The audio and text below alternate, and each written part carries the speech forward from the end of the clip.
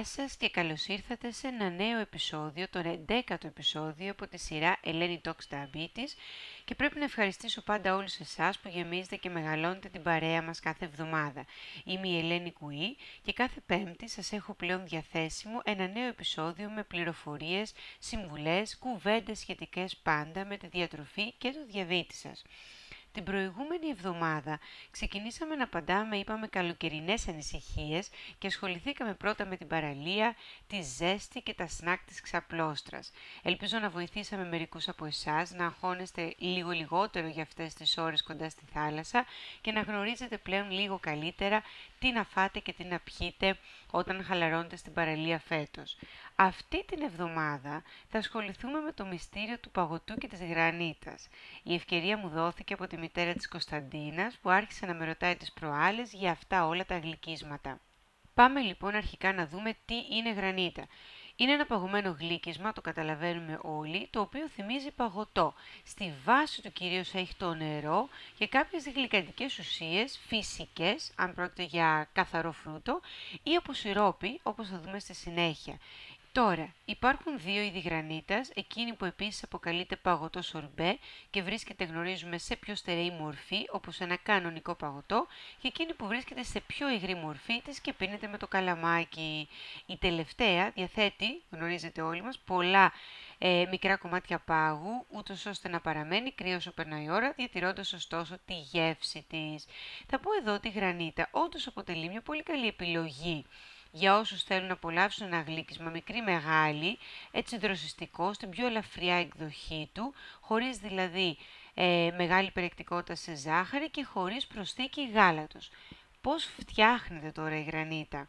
Λοιπόν, έμαθα κι εγώ προετοιμάζοντας αυτό το podcast σήμερα. Η αλήθεια είναι ότι αν ψάξετε για συνταγή θα βρείτε χιλιάδες και όλες με πολύ ωραίες γεμάτες χρώμα εικόνες.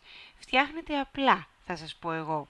Χυμός φρούτων ή αλεσμένα φρούτα στο blender, συν νερό ή και ανθρακούχο νερό. Βρήκα κάποιες συνταγές με ανθρακούχο νερό που τελικά το ίδιο κάνουν όλοι, παγώνουν στην κατάψυξη για κανένα 2ωρο και έχουμε γρανίτα. Τώρα πού το βάζουμε αυτό το μείγμα?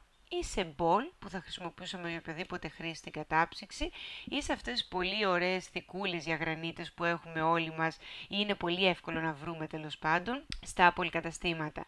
Οι σπιτικές, ξαναλέμε, μπορεί να είναι και μια καλή λύση για ενδιαφέρον γλύκισμα, δροσερό, χωρίς τις έξτρα θερμίδες και τα λιπαρά του παγωτού, και εδώ θα πω, όπως θα δείτε και εσείς στις συνταγές, ότι κάποιοι προσθέτουν και λίγο μέλι, πολύ λίγο, 1 με 2 κουταλάκια του γλυκού. Το πρακτικό tip που πρέπει να σκεφτόμαστε και να γνωρίζουμε για τις σπιτικές γρανίτες είναι ότι δεν πρέπει να γίνουν υπερβολές στην κατανάλωση, δηλαδή στην ποσότητα της γρανίτας. Μια μέση ποσότητα κατανάλωσης είναι τα 150 ml και σαφώς την ποσότητα φρούτων που θα χρησιμοποιηθεί για το μείγμα αυτό, με αποτέλεσμα να αυξάνουμε έτσι τα σάκχαρα. Άρα, ναι, φτιάχνουμε τη δική μας γρανίτα τη σπιτική, που είναι πάρα πολύ απλή, ναι, την προτιμούμε, αλλά προσοχή στην υπερβολή στα πόσα φρούτα θα βάλουμε μέσα και στην ποσότητα κατανάλωσης. Μια σπιτική στα 100 περίπου γραμμάρια αποδίδει γύρω στα 80 με 120 θερμίδες. Τώρα, του εμπορίου οι γρανίτες είναι μια άλλη υπόθεση. Τις περισσότερες φορές είναι με πολτό φρούτων αντί για ολόκληρα φρούτα ή με σιρόπια με άρωμα και γεύση φρούτων. Σίγουρα θα έχουν έξτρα σιρόπι ή κάποια μορφής υγρή ζάχαρη που έχει προσθεθεί στο μείγμα αυτό με τη γεύση ή το άρωμα του φρούτου.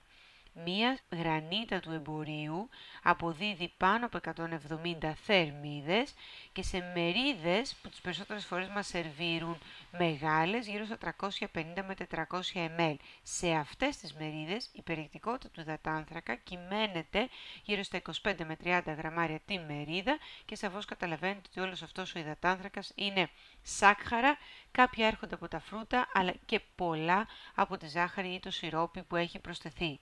Θα μου πείτε τώρα, Ελένη, τι μπορούμε να κάνουμε με τις γρανίτες? Είπαμε και στο προηγούμενο podcast, δεν ξεδιψάμε έτσι άσκοπα με γρανίτες εκτός σπιτιού ή στην παραλία.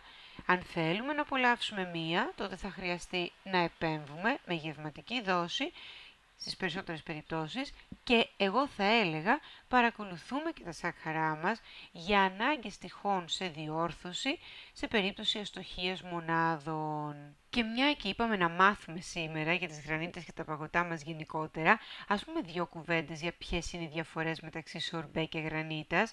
Τα σορμπέ, θυμάστε εσείς ότι είναι συνήθως πιο γλυκά από τις γρανίτες, γιατί το σιρόπι με το οποίο παρασκευάζονται έχει μεγαλύτερη περιεκτικότητα σε ζάχαρη. Ο λόγος γι' αυτό είναι γιατί η ζάχαρη βοηθάει ένα μείγμα να μην παγώσει εντελώς όταν καταψύχεται, δηλαδή να μην γίνει συμπαγές σαν πάγος. Γι' αυτό και τα σορμπέ έχουν ενιαία συμπαγή αλλά μαλακή υφή. Αντίθετα στις γρανίτες, το νερό υπερτερεί, η ζάχαρη είναι λιγότερη και αυτό έχει ως αποτέλεσμα ένα μείγμα με ορατούς μεγάλους παγοκρεστάλλους, που κάποιες φορές μοιάζει με χιόνι ή άλλοτε με τριμμένο πάγο. Τώρα, όσον αφορά την θερμιδική αξία και την αξία σε υδατάνθρακες του σορμπέ, είναι λίγο διαφορετική προς τα πάνω σε σχέση με τη γρανίτα. 100 γραμμάρια για παράδειγμα σορμπέ λεμόνι αποδίδει 96 θερμίδες και 25 γραμμάρια υδατανθράκων.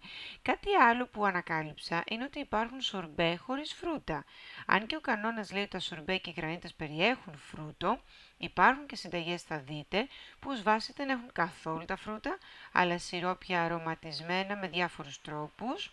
Και τέτοιες συνταγές είναι για γρανίτα καφέ, κακάο, σοκολάτας. Επίσης βρίσκουμε συνταγές για σορμπέ και γρανίτες με ποτά και λικέρ.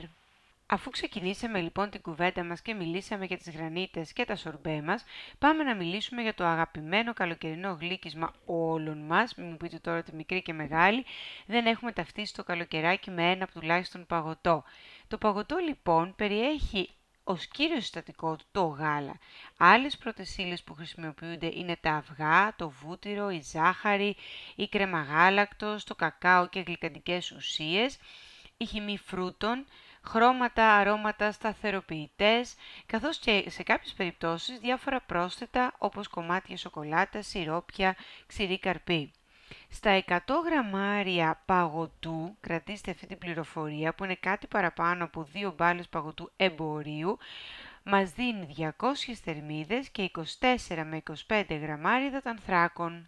Το περίφημο και αγαπημένο παγωτό μηχανής, εδώ θα προσθέσω ότι σαν θερμίδες μπορεί να φτάσει στις 300 και σαφώς οι υδατάνθρακες του τους 35 και ίσως παραπάνω ανάλογα με το χωνάκι ή με το μέγεθος του παγωτού γενικότερα. Τώρα, ήθελα λίγο να το δω από μια άλλη πλευρά, για να ξοδέψουμε στην ουσία τις θερμίδες ενός παγωτού, περίπου των 200 θερμίδων, πρέπει να κάνουμε μισή ώρα περίπου ποδήλατο ή τρέξιμο ή κολύμβηση με γρήγορους ρυθμούς ή να περπατήσουμε γρήγορα για 3 χιλιόμετρα για μία ώρα. Κάπου εδώ λοιπόν θα σκέφτεστε, αχ Ελένη, θα πάω για αυτά τα παγωτά με 0% λιπαρά και 0% ζάχαρη. Πολύ ωραία. Εγώ θα πω το 0% λιπαρά, σαφώς είναι μια ωραιότερη επιλογή όσον αφορά τα λιπαρά του γάλακτος και των λοιπόν γαλακτοκομικών που έχουν χρησιμοποιηθεί για το συγκεκριμένο παγωτό. Και αυτά με το 0% ζάχαρη δεν γράφουν πουθενά 0% υδατάνθρακας, ούτε 0% θερμίδες, ούτε 0 μονάδες. Πρέπει να σκεφτόμαστε λοιπόν ότι κάθε φορά που δεν θα είναι η ρουτίνα μας η καθημερινή, θα είναι η εξαίρεση στον κανόνα, θα είναι οι λιχουδιές της εβδομάδας, 1-2 λοιπόν. Κάθε φορά λοιπόν που θα τρώμε ένα παγωτό, πάντα αυτό θα είναι πηγή λακτόζης, άρα και υδατάνθρακα, πάντα θα θέλει να επηρεάσει τα ζάχαρά μας προς τα πάνω και σχεδόν πάντα θα του αναλογούν μονάδες ινσουλίνης. Ένα άλλο είδος παγωτού, το παγωτό γιαούρτι, έχει μια αξία περίπου σε θερμίδες και υδατάνθρακες παρόμοια με αυτή της γρανίτας, της σπιτικής, αλλά σε καμία περίπτωση δεν πρέπει να το σκεφτόμαστε σαν το απλό αθώο γιαουρτάκι που θα τρώγαμε έτσι κι αλλιώς σαν σνακ ή αντί για γεύμα. Θα πω εδώ ότι επίσης οι θερμίδες και η αξία του υδατάνθρακα είναι παρόμοιες της απλής γρανίτας, χωρίς να προσθέσουμε πάνω τρούφες, σιρόπια ή ακόμα και φρούτα και ξηρούς καρπούς. Στο ερώτημα λοιπόν γρανίτα ή παγωτό, η απλή απάντηση είναι γρανίτα σπιτική. Η πιο ανθρώπινη και ρεαλιστική απάντηση είναι όταν θα το λιγουρέψετε, θα το φάτε χωρίς ενοχές, οτιδήποτε διαλέξατε, σαφώς όχι κάθε μέρα.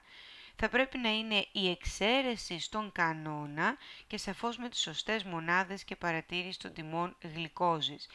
Εδώ θα πω ότι όσο πιο απλό το παγωτό, έτσι σαν γενικότερο εύκολο κανόνα, τόσο πιο μικρότερη είναι η περιεκτικότητά του σε θερμίδες, απλά σάκχαρα και υδατάνθρακες. Λοιπόν, σε αυτήν εδώ την παρέα, μέχρι τώρα, στα τελευταία podcast, και έξω φάγαμε και πίτσες και σουβλάκια τυλιχτά και λίγο αλκοόλ ήπιαμε και παραλία πήγαμε στο προηγούμενο podcast και γρανίτα θα φάμε σύμφωνα με τα δεδομένα τα σημερινά ή και λίγο παγωτό ο καθένας. Μήπως για αυτούς που έχουν φανταστεί λίγο πιο ελαφριά τα καλοκαιρινά γεύματα, σκέφτηκα την επόμενη εβδομάδα να μιλήσουμε για γεύματα σαλάτες. Μέχρι τότε, καλή απόλαυση σε ό,τι και να κάνετε και τα λέμε την επόμενη Πέμπτη.